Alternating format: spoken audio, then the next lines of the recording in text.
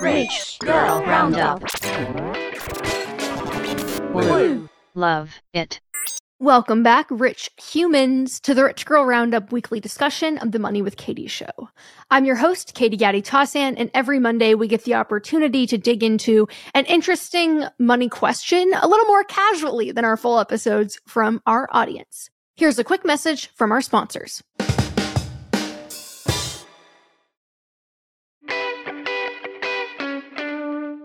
All right, before we get into it, this week's main episode was actually also inspired by Rich Girl Nation based on a lot of questions that we've gotten seemingly recently. I'm not sure why we're getting this one so often, but the question was, do I need a financial advisor? And if so, what should I look for and when should I start seeking one out?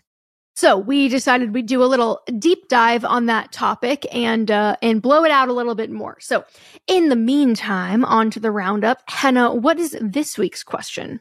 This week's question is pretty aligned with this week's episode. It came from Rich Girl Sierra S. And it is it worth paying a Roboadvisor fee, like a 0.25% annual fee, to get the benefits of the tax optimization that they offer, especially if you don't want to put the effort in and aren't super aware of how it works? I think to back up a step, maybe let's explain what advisor fees are. We get into more of this in the episode, but Katie, what are robo-advisors?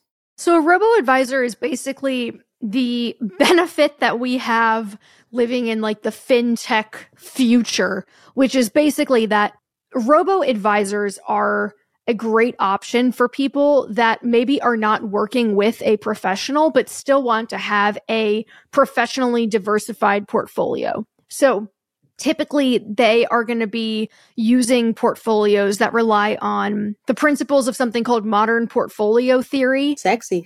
You don't have to know anything in order to have what I would consider like a pretty expertly allocated pie, we'll say. So I think that they're a good investment for certain types of investors, but whether or not their fees are worth it probably depends on your unique situation and goals. So if you are a beginner, or you otherwise lack the confidence and experience to be managing your own money, this really just requires minimal knowledge. And an algorithm is going to select investments for you based on how you answer questions about your age and your needs and your risk tolerance. And then it's going to automatically build and maintain that portfolio for you, which I would say is like the cornerstone of smart investing, which is buy and hold.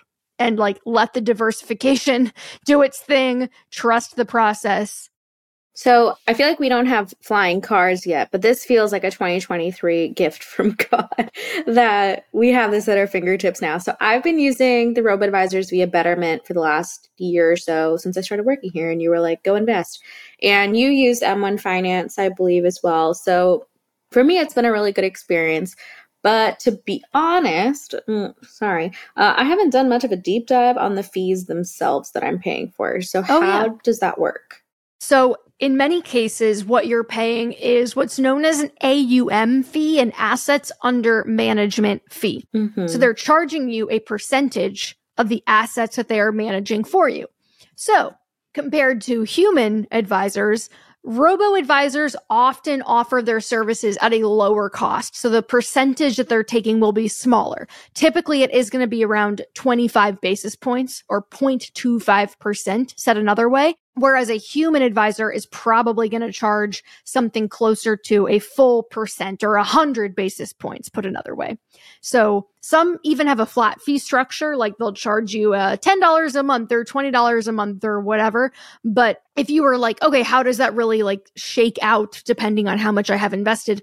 If you had $10,000 invested and you were being charged 0.25% per year, they're taking $25 per year of that 10K. And then as the balance grows, obviously you're going to be paying larger fees. And so for some people, well, if you're talking about a full percentage point, that's really eating into your returns.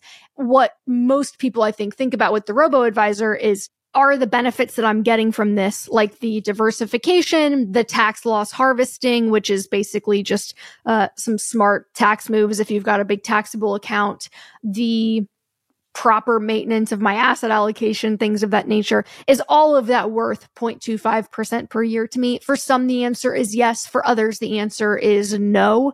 But that's generally the kind of the value trade-off there. So when you open your account and you see that, I don't know, $3 has been taken per month from your account, that is all collectively going towards that 0.25%, or to put it in other words, that annual fee is being spread out month to month over the year? Yeah, it's either monthly or quarterly. I would have to check, to be honest, to know what the fee structure. They might have different fee structures, but my guess is that it's either monthly or quarterly that those AUM fees are being charged. Okay, but I just wanted to clarify that the AUM fee is an annual fee. It's not something that's being charged per month as your balance grows. It's not 0.25% of the balance per month. No, it would be spread out. It is an annual fee. Yes, that is the accurate way to put it. Okay, so what if you have different accounts like I do with Betterment? So for example, I have like a taxable brokerage account, and then I also have like a childcare taxable brokerage account, which is specifically for something I might use in the future. I have like different goals associated. So how does the Roboadvisor help figure all of that out? In my mind, they really shine when you have an overall asset allocation that you're trying to maintain, and they can allocate your holdings in a tax-advantaged way. So think like asset location versus allocation, where you might say, I want 90% stocks and 10% bonds spread out across all of these accounts. And so maybe they'll put the bonds or the things that have high yield into the tax-advantaged, tax-sheltered accounts, so you're not paying a bunch of capital gains or like dividend taxes on those things. I think that's kind of where they shine, because they can allocate or they can locate your assets in a strategic way across the various accounts. But I think that probably depends on what you've told it those accounts are for. And if they're on wildly different timelines, then maybe not so much, because they're going to be adjusting the allocation in each account based on when you're telling it you need that money. But theoretically, I think if you had multiple accounts for the long term, it can kind of tax efficiently invest on your behalf. Okay. And then how do you know if it's worth it, or when does it start feeling not worth it? Probably depends on the context of how much you personally value convenience and whether or not you feel like being hands-off is of value to you. Now, I think where that can get tricky is that there are some financial planners, I would say some humans, that are charging you 1% that will say, oh, well, it's really hands-off and you don't have to do anything. And you could be like, oh, yeah, well, I value convenience, sure. But I think a lot of people don't understand just how much they're paying for that convenience. So, for example, I talked to an individual the other day who has an advisor with a big firm that charges her 1.35% per year on a brokerage account that has $1 million in it. Oh my gosh. And she was like, well, I really like the guy, and you know, he helps me with tax loss harvesting, which is great. I bet he does for 1.35%. And I was like, just to put that in perspective, you're paying this guy about $1,000 a month. Like, you're paying $1,000 retainer for his services. Is that worth it to you? Do you feel like you're getting $1,000 worth of value? Now, for some people that have really complicated estates and who have a lot of assets and they're business owners and they have equity and they're doing trusts and like, you know, there are some people for whom full service financial planning, they might be like, yes, actually, the 1%, I am getting that much value because my estate is so complicated. In this event, and she's telling me a little bit more about what this person is doing from her. And I was like, I'm going to be really honest. The things that you're describing, a robo-advisor can do for you for like a fifth of the price. Mm-hmm. And so I think that there is a certain misconception that like you're always going to get more value if you're paying more for these things, or if you're paying a human being a percentage point, that like you're going to get that much value for your money. And unfortunately, just like any other profession, it is possible to way, way, way overpay for the value you're being provided. So I think it's pretty situation dependent, but if your investments are relatively straightforward and you're doing the buy and hold strategy and you are comfortable with like not touching it when the market goes down and you don't have a history of like going in and removing, you know, selling everything off and what have you, I think that this is a pretty good middle ground solution for like the average person and for most people and for most beginners. I know very few individuals, I think, who like have enough money and complexity to where I'd be like, yeah, you should probably have like a CFP professionally managing all of this for you. Well, I think one of the things when you're starting off, especially, is you hear of like Fidelity and Vanguard, whatever, and then you log on and it's just so overwhelming.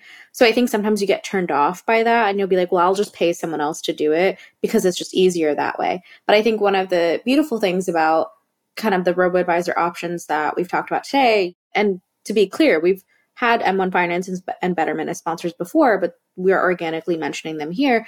They make it easy to understand and easy to see and easy to like just set it and leave it alone. So I think that's another turning point for people to realize it doesn't have to be complicated. It doesn't have to look overwhelming the way that the back end might. I think Vanguard has made a lot of strides, but I too have logged into a Vanguard account and been like, okay, I kind of am afraid to click on things because it's like a little bit, you're kind of like, I'm not really sure if that's the right button to press for what I'm trying to do. And so it's confusing. Yeah, that I'll be like, well, yeah, I'll pay someone 1% to do it. Right. And to your point about the sponsors, yes, both of those brands have sponsored our content before. And the reason they've been sponsors is because we liked them so much that we were like, hey, we want to work with you and align ourselves with you. So definitely want to make sure that we're maintaining that kind of like editorial integrity line of anything that we're talking about in this context of a Rich Girl Roundup is things that we like. That is a genuine recommendation, even if that person has been a sponsor in the past. Just in case anyone wants other options, there are products like Wealthfront, which is a Betterment competitor that does the same thing really and has the same fees. So that's another one to look at if you're like trying to really assess the landscape. I know Elevest is another option. We've had their founder on the show before, Sally Krawcheck. They are focused on women primarily, and I think they've actually moved away from the AUM model, and now they charge a monthly subscription fee. But it's worth looking at all of them. I think we personally kind of chose Betterment as the one that we liked the most, and I think that philosophically the reason behind that was because they have a bit of a value tilt to their investing, which is something that aligns to my personal investing philosophy. And so I really liked that they kind of bake that into the products, but you could theoretically turn that off. Like you could go in and customize things so that you are not investing in like a value tilt way, but like value investing for quote unquote good value companies or quote unquote undervalued companies. It's almost like the Warren Buffett approach, if you will. If you looked into like value investing, you could learn more about that. But like historically, Betterment had that tilt in their portfolios, which I really liked from a Roboadvisor. And Wealthfront does direct indexing, which is very cool. So that's something that they do that I don't think the others do. So that means like they will build an index fund by investing in the individual stocks themselves versus buying one fund, which gives them more tax loss harvesting flexibility. So if you have a lot of money in taxable accounts specifically, Wealthfront's direct indexing is a cool feature to consider. I'm not going to pretend like I got any of that, but what I did for my philosophy is said, if Katie recommended it, I'll just do it. And that's where we're at. Hey, I love the implicit trust, but I think generally like the best practices for investing kind of go for no matter what you're using, which is forget about trying to time the market. You're not going to time the market. No one can time the market. So trying to like wait for the dip and buy the dip, not worth your time. Just as soon as you have the money to invest, go ahead and invest it and like invest it in a way that aligns with your broader philosophy, your strategy. Buy and hold, right? Like don't be trying to hop in and out or trying to say, ooh, things are bad right now, I'm going to pull out and wait. Again, that's kind of market timing. And like you're probably going to get burned by doing so. And yeah, low cost, diversified index funds or index ETFs. That's also going to ensure that you're not going to have sometimes like mutual funds. When you buy mutual funds, there's a lot of like movement within them that can create taxable events in brokerage accounts. I know my dad, for example, got burned with that in the past because they had a money manager that was doing a lot of like active management of mutual funds. So index ETFs, a good bet. It's basically like try to go for simplicity and choose simplicity wherever you can. Or a robo-advisor will just tell you where to go. And then you just do it that way. And I know we've talked about M1 Finance before, but I guess to put a finer point on that, they don't tell you what to buy, but they basically give you customized options. So you can go into their research section of their site and click portfolio pies. and then select into like, oh, I want like general investing pies to pick from that range from very conservative to very aggressive. And then you can see the underlying holdings and like, quote unquote, apply that pie to your portfolio. So it will invest every incremental dollar amongst that allocation for you. You can look at like expert pies that are built by specific investors that, you can align yourself with someone else's philosophy. But it's like kind of one step below the robo from the standpoint of being hands off. You have to make a couple more decisions. I'm waiting for the money with Katie pie, Same, actually. We got to make a money with, I don't even know how to make a pie. We should look into that. That'd be really fun. Yeah, I think that obviously there's also always going to be the like Vanguard or Fidelity approach where you can just go directly to the source, but it totally depends on your confidence level. And the reason that I love robo-advisors for people is because so often I think a lack of confidence or knowledge prevents people from investing. And in today's day and age, when there are products like robo-advisors around, it circumvents that journey. It cuts off the like, well, I gotta like learn a ton of stuff first before I can invest wisely. And because they allow you to invest wisely like pretty immediately, it's amazing. Well, I think that that's a helpful foundation for us to look forward to Wednesday's episode with. Yes. All right, that is all for this week's Rich Girl Roundup, and we will see you on Wednesday to talk about all things financial advising.